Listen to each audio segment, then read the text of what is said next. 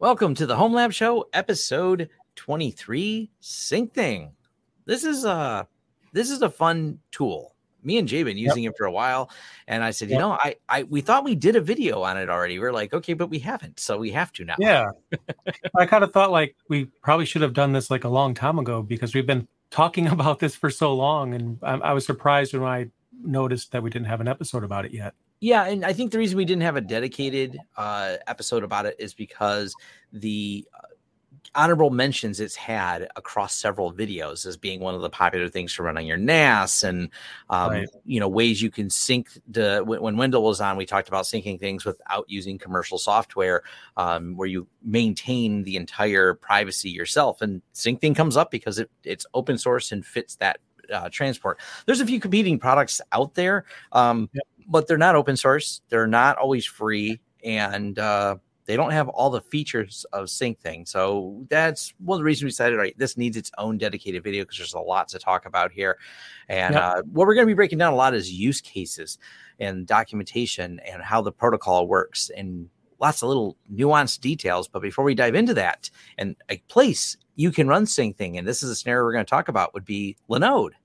You can put your Syncthing on Linode, and we're going to cover zero trust because we like Linode, but trusting your data to be in the cloud, that's always something of it. Things can happen. So that is at least one of the topics. But on that topic of how do you get Linode, we have an offer code, don't we, Jay? We sure do. And that, if I remember correctly, that gets you $100 in free credit. That's good for, I think, 3 months towards a new account. So you could set up Syncthing. You could also maybe combine it with Zero Tier. There's all kinds of cool things you could do with Syncthing. The zero trust thing you mentioned we could do as well. There's stack scripts. It's very easy to use and it's awesome. And if you've listening to this and downloaded this podcast, you've downloaded it from Linode servers. We don't just have them as a sponsor. They are actually the place where we host the homelab.show, and Jay has all of his infrastructure on there. I'm slowly on my way to migration because migration is time consuming. So, so if someone wants to call me out for not having everything on Linode, I've done some videos on it, but yes, some of my stuff is scattered around elsewhere and some of it's even self-hosted. So, but Linode's been a great friend of the show here and a great and easy way to get started. If you don't have a lab in your house, you can use their lab in the cloud. So thanks Linode for sponsoring this show. Much appreciated. Now, I'm going to read some of the things from Syncthing here. This is really just great. Just the highlights of it here. Private and secure. Private. None of your data is ever stored anywhere else other than on your computers. What they mean by that is anywhere you set this up. Encrypted. All communication is secured using TLS. The encryption used includes perfect forward secrecy to prevent any eavesdropper from ever gaining access to your data.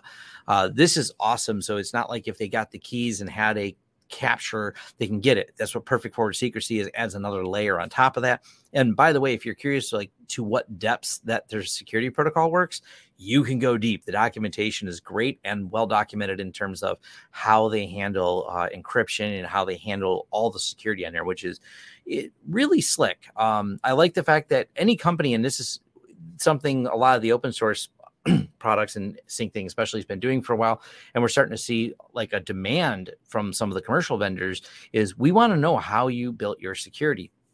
Because with supply chain style attacks and people not implementing things in the most secure manner, opens us up to a lot of threat surface. So I love seeing that they've taken the time, and not recently, but since the beginning, to really document how the protocol works. For those of you that really want to go deep, they can go as deep as you want in documentation. You can get lost in it for a little while. It's also just good learning. So that's, I don't know if you've ever taken the time to read through some of the stuff in there, Jay, but I have. Authenticated. Every device is identified by cryptographic certificates. Only devices you have explicitly allowed can connect to other devices. This is part of the challenge, I would say, with Syncthing that gets confused when people first start with it, because it is a challenge and accept back and forth. So even if I were to expose my credentials and logins and everything for like the key for my Syncthing, that doesn't get you in, because you need to present the key from one Syncthing to another. And if I publicly expose that, you would be able to try to join my Syncthing session. But then I still have to implicitly accept. I mean, you can override this, but at least by default, you have to accept those connections. This is makes it a little bit more difficult because people are like, hey, I put the credentials from one to the other and I put the address in and it didn't do anything. I'm like, go in, wait a minute, and you'll see it pop up that would you like to accept this connection? You have to implicitly say yes. And you're like, oh, okay. Yep. It's a important little side note there, but hey, it actually one more layer because they don't make it easy for you to accidentally leave this exposed and have people just jump into it. Open protocol. The protocol is a documented specification, no hidden magic. Open source, of course, that's near and dear to our hearts because we can look at it, we can see the code, we can audit the code. Open development. Any bugs found are immediately visible for anyone. Browse, no hidden flaws. And open discourse development. And usage is always open for discussion. They have forums and things like that, so you can engage with everyone there. Now, one of the things that we'll go a step further is the file that actually controls all the configuration. No magic there either. It's all XML. And I believe, Jay, you did some work with Ansible on that?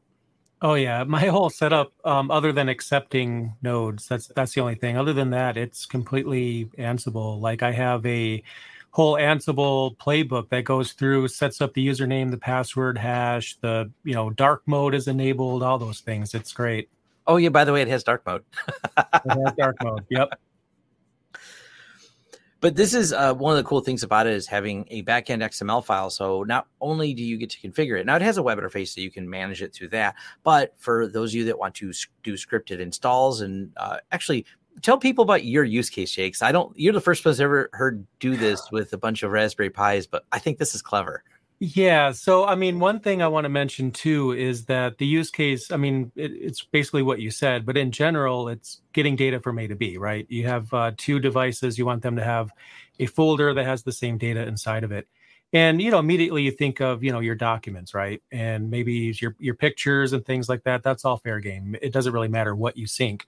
But I also have retro Pis all over the house. I'm a big time retro gamer. I'm probably going to be starting a retro gaming channel sometime this fall as a secondary thing. That's how much I love retro gaming. So retro Pis are on every TV and Syncthing is on every retro Pi. So all the save files are synced via, Syncthing. So I could play Super Mario World on one TV, just close it down and then go to the bedroom and bring it up and there you go. Same save file. It's right there. So all of my save files for my games are synced. And if you use your imagination, that's where I think Syncthing really shines because it's not just your files. Just think about other things that you want to be the same on different nodes. And I think you could probably come up with some pretty useful ideas. Yeah. One of the things that we should probably get out of the way, right, is what Syncthing is not. And this is a problem is saying that it's like Dropbox, for example, the way Dropbox would synchronize files or OneDrive would synchronize files, your two common commercial ones or Google Drive is not exactly accurate because it synchronizes everything in directory A and directory A on another computer. It will synchronize those directories. It does have some conflict management systems in there. So if two people were editing at the same time and Syncthing wasn't synchronizing and we both save at the same time and then we tell it to sync, it'll have some conflict resolution. It'll give them names. So it does have methods to deal with this. But what it doesn't have at the moment, and I don't know that there's any plans on the horizon for this particular feature, is something you may get with OneDrive. So let's say I have 10 terabytes of data and I'd like to share it with Jay. And Jay's like, oh, I want to share it on this computer, but I only want a couple files out of there. I don't want to sync the whole 10 terabytes. It doesn't have that as an option. So when you sync a folder, it syncs the folder. It doesn't have like Dropbox would be an easy example because I got the option to, or even OneDrive, you can right click and say only download these things or make them available when I click on them. There's some nuance that can be done there. That is not how Syncthing works. That's something that a lot of people question because they're looking for an alternative. They want to synchronize something to their smaller device without as much storage as their main device. You kind of have to sync a subfolder to be able to do that or just the critical data you want. But if you sync an entire 10 terabyte folder, then 10 terabytes gets synchronized across each node. So this is right.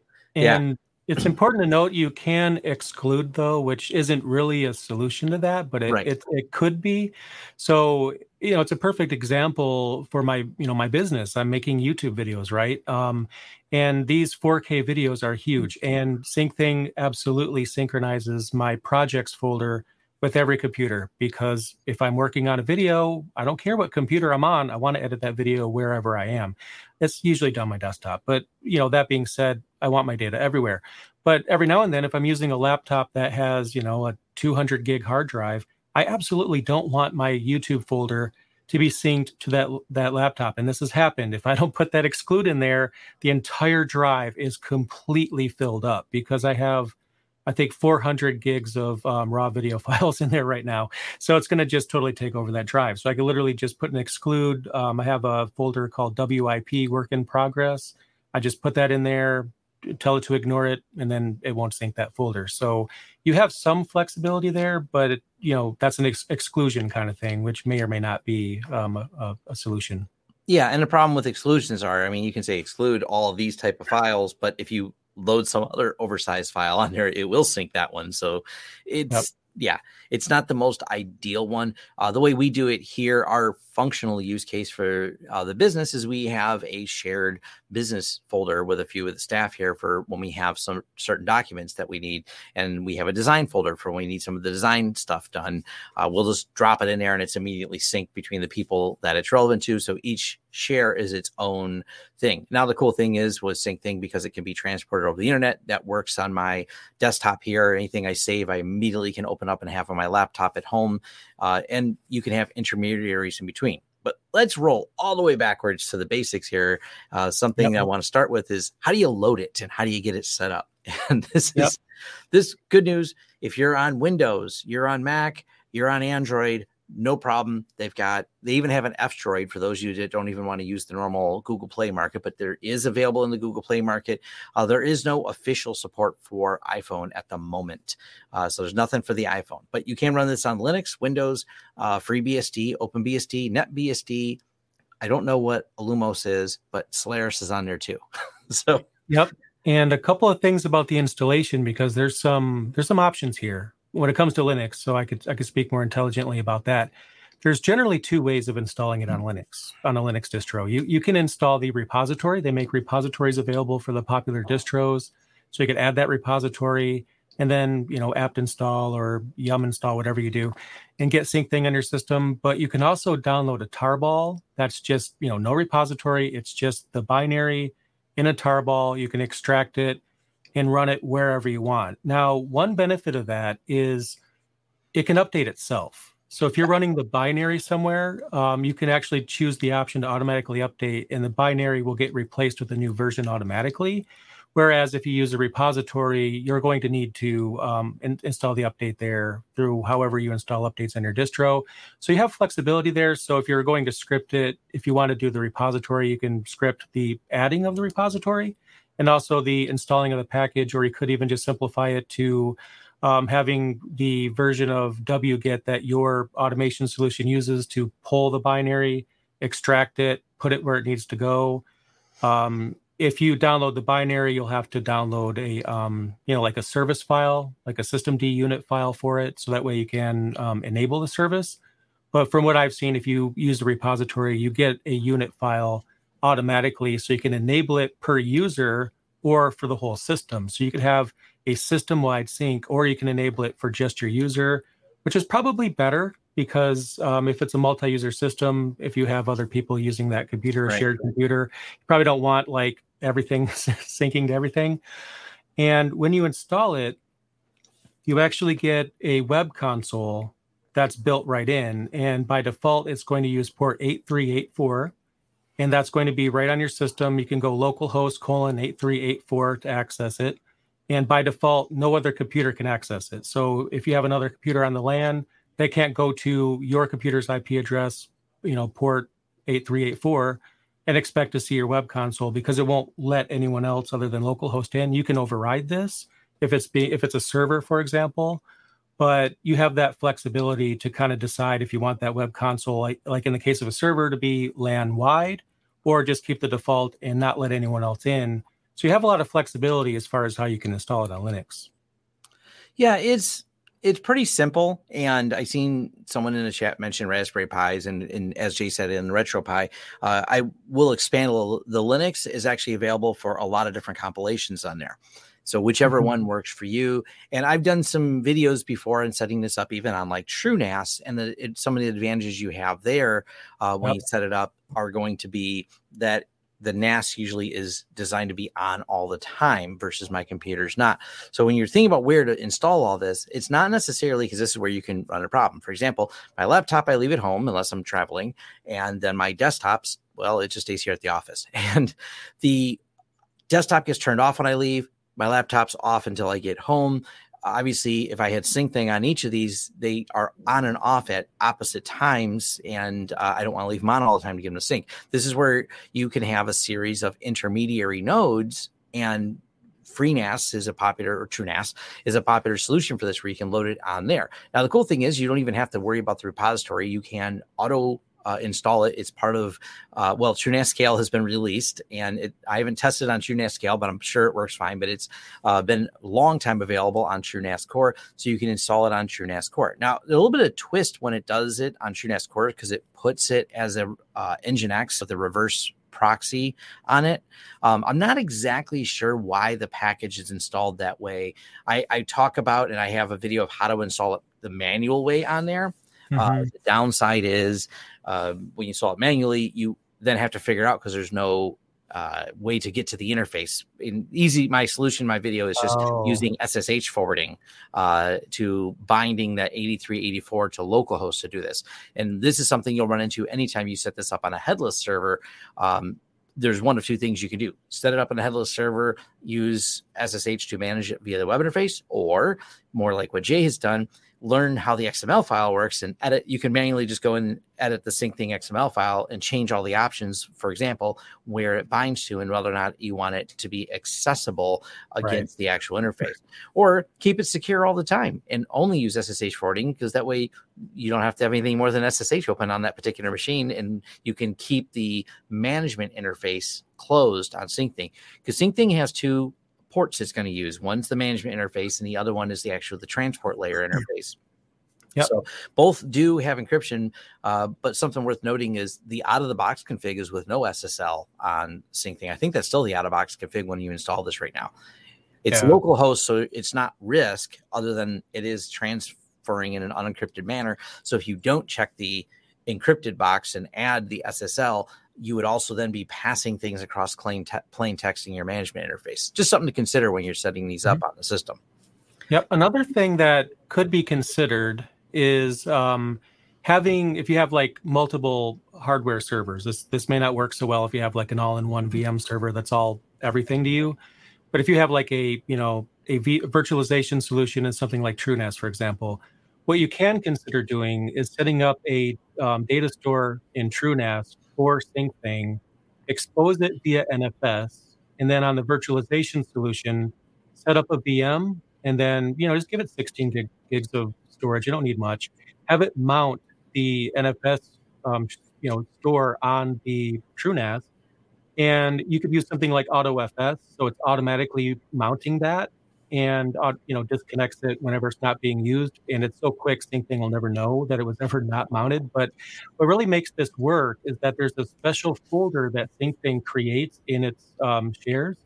And if that folder is missing, it won't sync. So for example, if you did manage to get to a situation where you're not mounting the NFS store, which would mean the mount directory is empty, Syncthing's like, hold on, that folder I'm expecting to find is not there. I am not syncing anything, which protects you from syncing an empty directory to other things. So that's why you could use NFS.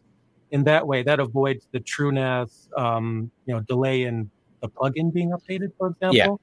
And it gives you the full control to have that going on. So if you use your creativity in your home lab, which is kind of the point, you could come up with a really awesome solution, and also think about what you want synced to, what else you want it synced to. For example, if you have like 3 laptops, do you want them to sync together? I don't do that. What I do is I have TrueNAS in the middle, and every device syncs to it. So you can think of it like a spoke mentality here. Yeah. We have something in the middle, and every device syncs. So if your laptop, you update a file there, and then it syncs to TrueNAS, then the TrueNAS is going to sync to the other nodes. But one thing I'll caution everyone on, though, is absolutely make sure you have NTP on all of your systems Yes. before you install Syncthing, because if the time is not synchronized, some wacky stuff will happen. And I ran into this the other day because I deleted a folder. It was an empty folder, so I deleted it. I don't want that folder, and it came right back.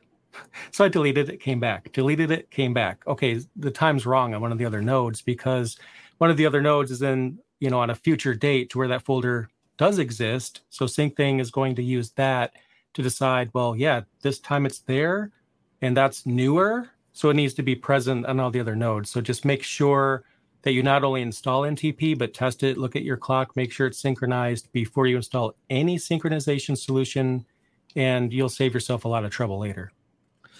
Right. A few things to talk a little bit about. Now, like Jay mentioned, kind of the hub spoke where everything's going to synchronize to that. You can also go a step further, and this is actually how mine's set up. Because as I said, my computer's not on all the time and my laptop's not all the time. I actually have them synchronizing to TrueNAS. I have a TrueNAS here at the office that synchronizes to, and then another TrueNAS via VPN at home that stays in sync. So I have technically always more than one copy of my data. So it's in real time. Any data that gets dropped there is synchronized on TrueNAS locally here, and then actually under a restricted rule, by the way, not just a rule that allows it to go to my house, but I actually have it on a trickle rule, as I call it. If I drop a big file on there, I don't want to take up all my bandwidth. So I actually have it set to restrict to it. Sends it there over time. This is one of the fun things when you're doing this offsite. You want the file to start synchronizing right away, but not necessarily taking up all your bandwidth. So you can actually build it out like that so it will synchronize. And we've actually worked with people who set this up at offices like this where they have some graphics. And they're like, look, we're not worried about them getting that file right away. We are worried about using up all of our bandwidth if they drop a big file in the middle of the day. As long as it gets there eventually, we're fine. So there's added rules you can do like that, either via the firewall restriction or Syncthing itself lets you set limitations to how the data will be transferred. And to go a little further is let's talk about file revisioning. This is a really cool feature. You can set all kinds of file revisioning options. So that way, if something catastrophic, let's say ransomware occurs, because this has come up a couple times on the show, like, hey, what if I'm using Syncthing and it synchronizes all the ransomware? Well, good news. You can, on the other end of Syncthing, go in there. It'll see all the changes and start synchronizing. You can stop it, and then you can roll back to previous revisions, provided when you set that share up, you have that revisioning turned on. It's really easy to turn on, and you can turn it on after you create the share as well.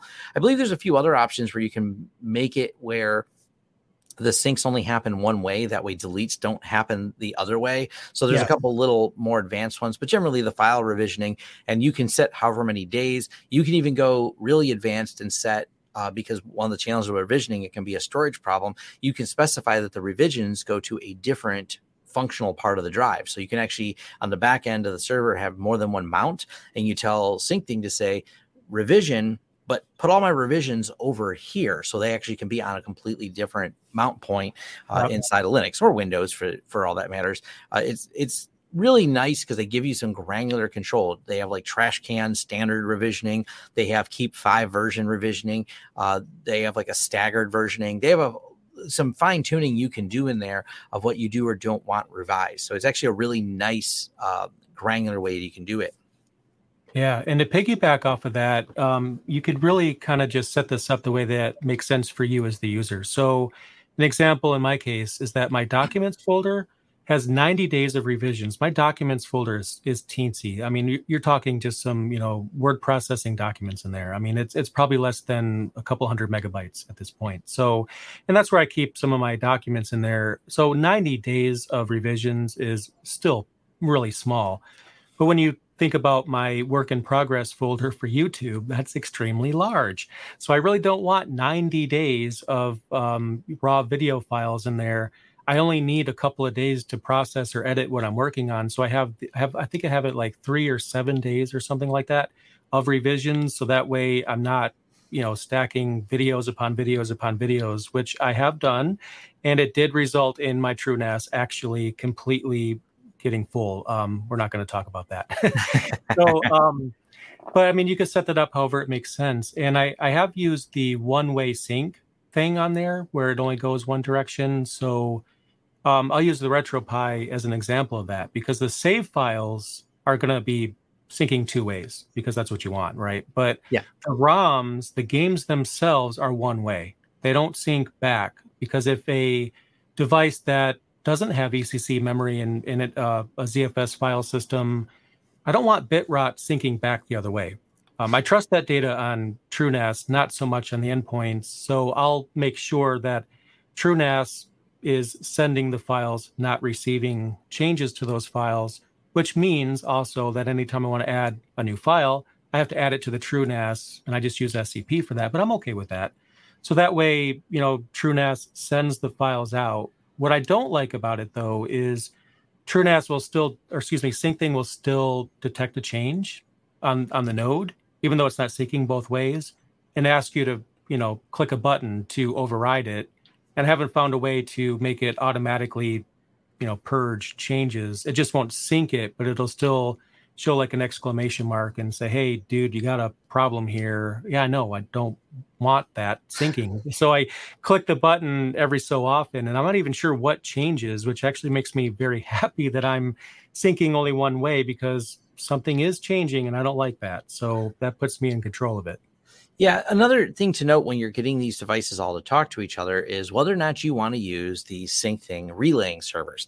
The default option is on. And with the relaying servers and discovery servers are ways that you can use all the nodes and put in the IDs. It'll actually do local network discovery and to find other nodes on there to join and say, hey, would you like to get these talking to each other on the same local subnet? And then they have their external discovery servers. Now, they're not sending any data. They're just using some really basic tools. I believe if I'm not mistaken, they're just doing some firewall and NAT traversal hole punching.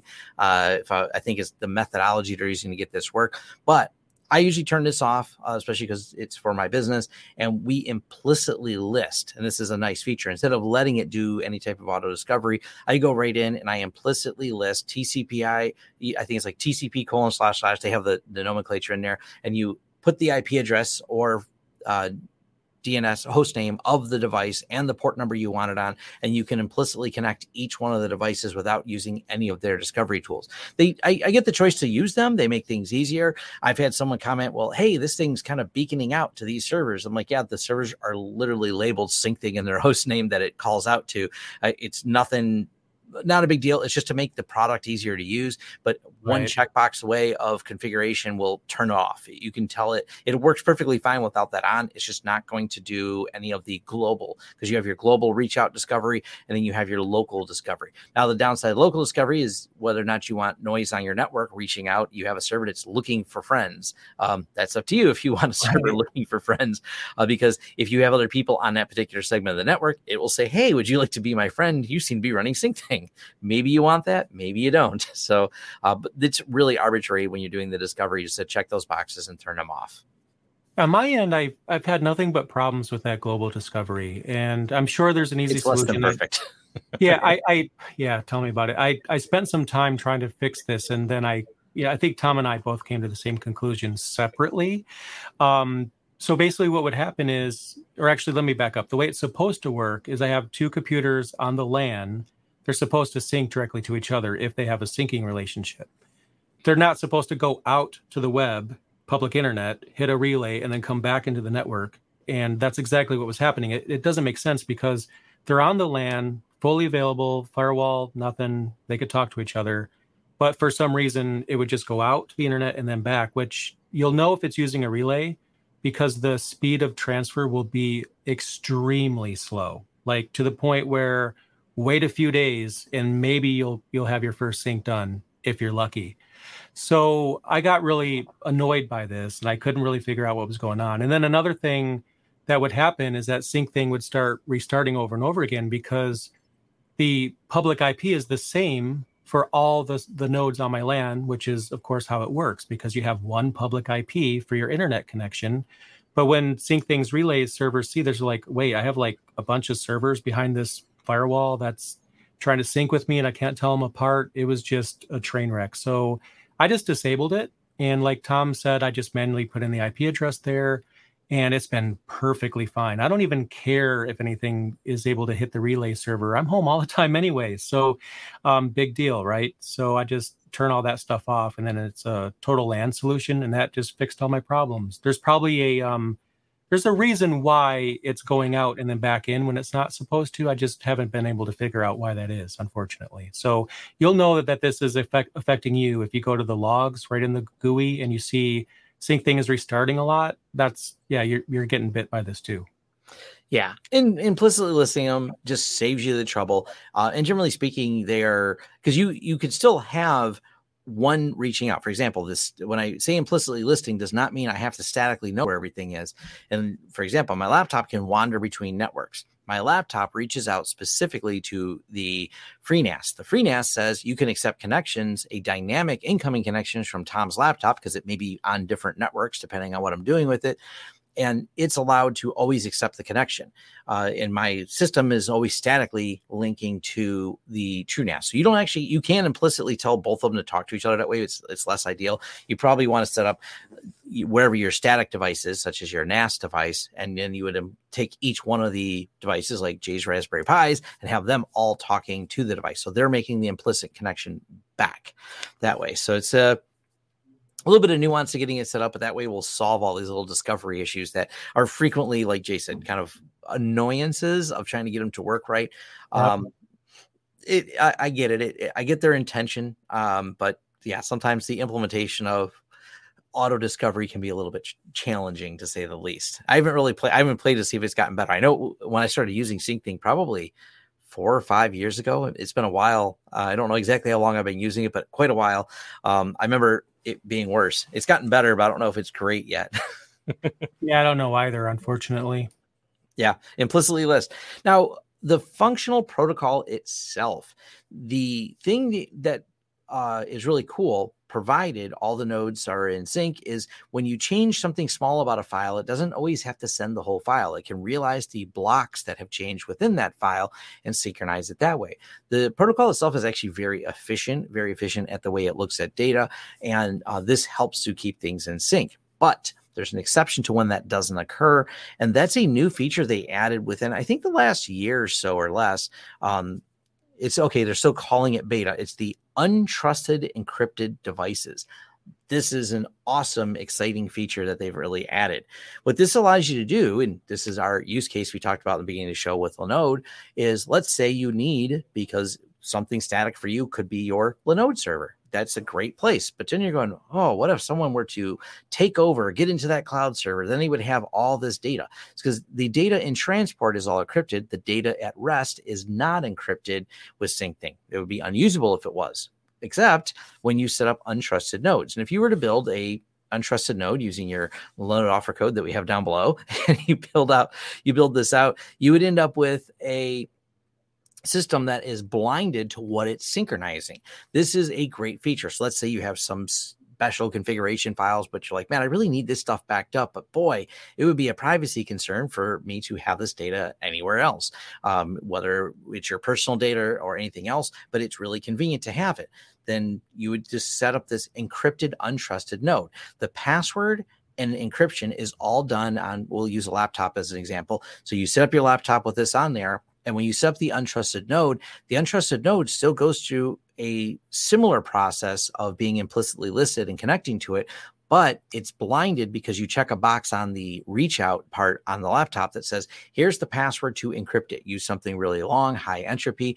And then this allows you to have your data at rest unencrypted as far as when it's on your computer and your computer is booted up, but then synchronizing in an encrypted fashion. And the landing point, that Linode server you spun up for this, never gets the password. It only gets encrypted garbage, not just encrypted garbage. It doesn't even know folder names, file names. It actually breaks things up into weird parsing. It's kind of interesting.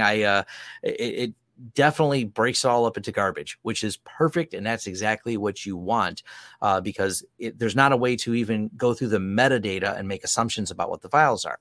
The huge advantage of this, of course, is now if I wanted, for example, I have a super secret set of documents I wanted to have on my laptop, and I got the password to this, and I've set up this encrypted node, and if something happens on my laptop, all I have to do is remember that password, recall that, set it back up, and now I can decrypt it again. Or what if I wanted to share things with Jay? And All I have to do is make sure Jay has that password. He can synchronize with it. So me and Jay can work on a super secret project. All of our data can be transported to this publicly available Linode server that without the password, without all the implicit rules that are with it, there is no way, even if you had physical hands-on access to all the data on it and cloned it, you don't get anything out of there. But me and Jay are able to use it completely synchronized, completely transported across the internet, but still encrypted in a way that anyone at any point, whether if they hacked the Linode server, they got in because you forgot and left SSH on with passwords and you set the password to be a password, they would not give them any insight to data. This is really critical when you want to get creative with some of your design ideas, because server backups, servers have a lot of little backup data. Servers can create like database exports. Those are pretty critical. pfSense, little XML file. That XML file pfSense creates when you're backing up. That would be really great intel to have, because all your VPN configuration can be in there.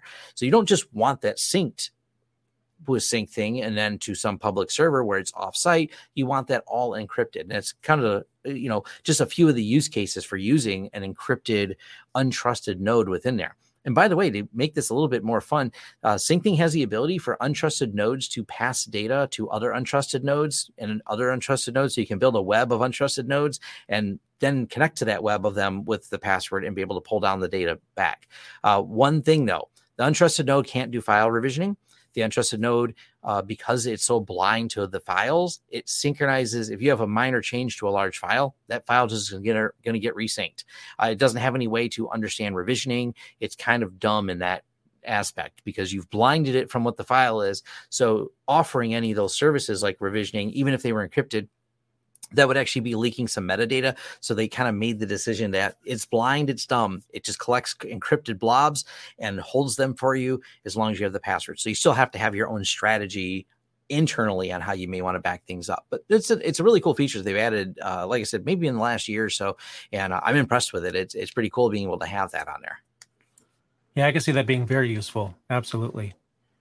Yeah, especially when you start, like I said, the server backup stuff, it's so easy to load Syncthing on a server and just have it regularly backing up certain config files that may change as you make changes to the server and things like that. It's nice because it offers a real-time level of backup. So if you create some backup job that just spits it out into the Syncthing directory every half hour, and then Syncthing goes, all right, hey, I found a new file. Well, let me synchronize it. I found a new file. Let me synchronize it. Now you're keeping everything very up to date with a really secure transport layer. Yep. Yeah, pretty cool use cases for Syncthing for sure. It is it's a fun tool that runs on about everything. I'm trying to think I think we covered like this here. I know someone is always going to ask, and I've got plenty of videos. I've done a few videos on Syncthing for getting it set up for those you looking for, well, what does it actually look like setting it up? I will probably do a 2021 video coming up soon because, well, it doesn't look much different. My video, even from a few years ago, is 99% accurate. It just doesn't have some of the extra features that I mentioned. It didn't have dark mode when I did the video. So you really blinded. Yeah, I don't think it had dark mode a few years ago. I don't log into the interface very often. It's kind of a set it and forget it tool. So I know it's working and it'll let me know if it's not working because I won't have my files synchronized. So I kick it off when my computer starts and it'll pop the window up and I just close it. So I'm only blinded for a moment by its white background. I've never set dark mode on it. I didn't even realize. I probably realized it had dark mode. I don't think I've thought about dark mode on it until you mentioned it today. So yeah, it's kind of funny that I set that because I barely ever look at it, right? It's not like I'm in the console every day, but it's like habitually dark mode, check, done. Absolutely, for whatever reason. There's a lot of features and sometimes you discover new things, which is pretty cool. And there's other features too, like that are probably beyond scope because the documentation, I mean, if we were to go over everything, it'd probably be a whole series of videos and audio and podcasts just about this, but it's like you said, it's easy to set up. It's really simple. It lets you get your data from point A to point B. The only thing I think we didn't mention is that it gives you like this shared folder by default, which I always delete and remove out of the interface because I want to sync the folders that are important to me. So I always kill that folder. But if you want to have like a common folder and you're okay with that, you can leave it alone. Otherwise, you could just remove that default synced folder that it will create in your home directory. You could just remove it and then sync whatever you want and just add whatever folders matter to you. Yeah, and if you dive into, I was just flipping through a documentation to make sure we covered everything here. One of the things that is on here, I didn't know this, they have an option for a custom upgrade server. So if you wanted to have your own custom download links for the upgrade part, that's even built in. It's not like you have to tell it to upgrade from somewhere. They actually have some options, so you can go crazy with this. They have some command. I didn't realize they've really added to the ability to do things from the command line. Yeah, that's nice. This is, once again, if you are going to do something like Jay's doing where you deploy it with Ansible, read through the documentation. There's a lot they give you to really dive in and customize. But for those you just want to get started with it on Linux, apt-get install, or in Windows, you can just download it, and really straightforward to get going on it. Yep, sure is. Once you get over the discovery problems, or just turn it off, basically. Yeah, but you still have to know the verbiage and the syntax for the URL, which honestly took me a little bit of time to figure out. So don't do that first. Just play around with it first, and then you can explore that. Absolutely. All right. I think we have covered it. I will leave links to syncthing.net. It is not a .com. It is a .net. Check it out. It's free. It's open source. There's no offer code needed to get started with it. Just go ahead and click it and get going. Decide all the places you want to put it. I will leave a link to the video. Do you have any Syncthing videos, Jay? I do. Yeah, okay. It should still be current enough. Yeah, we'll leave some links to the Syncthing videos we've done to get you some more visual input for those of you that want to dive a little bit deeper in there and see it in action. But yeah, it's easy enough to get started with. It's one of our favorite little tools that me and Jay have been using for a number of years, and we're hoping you'll enjoy it too.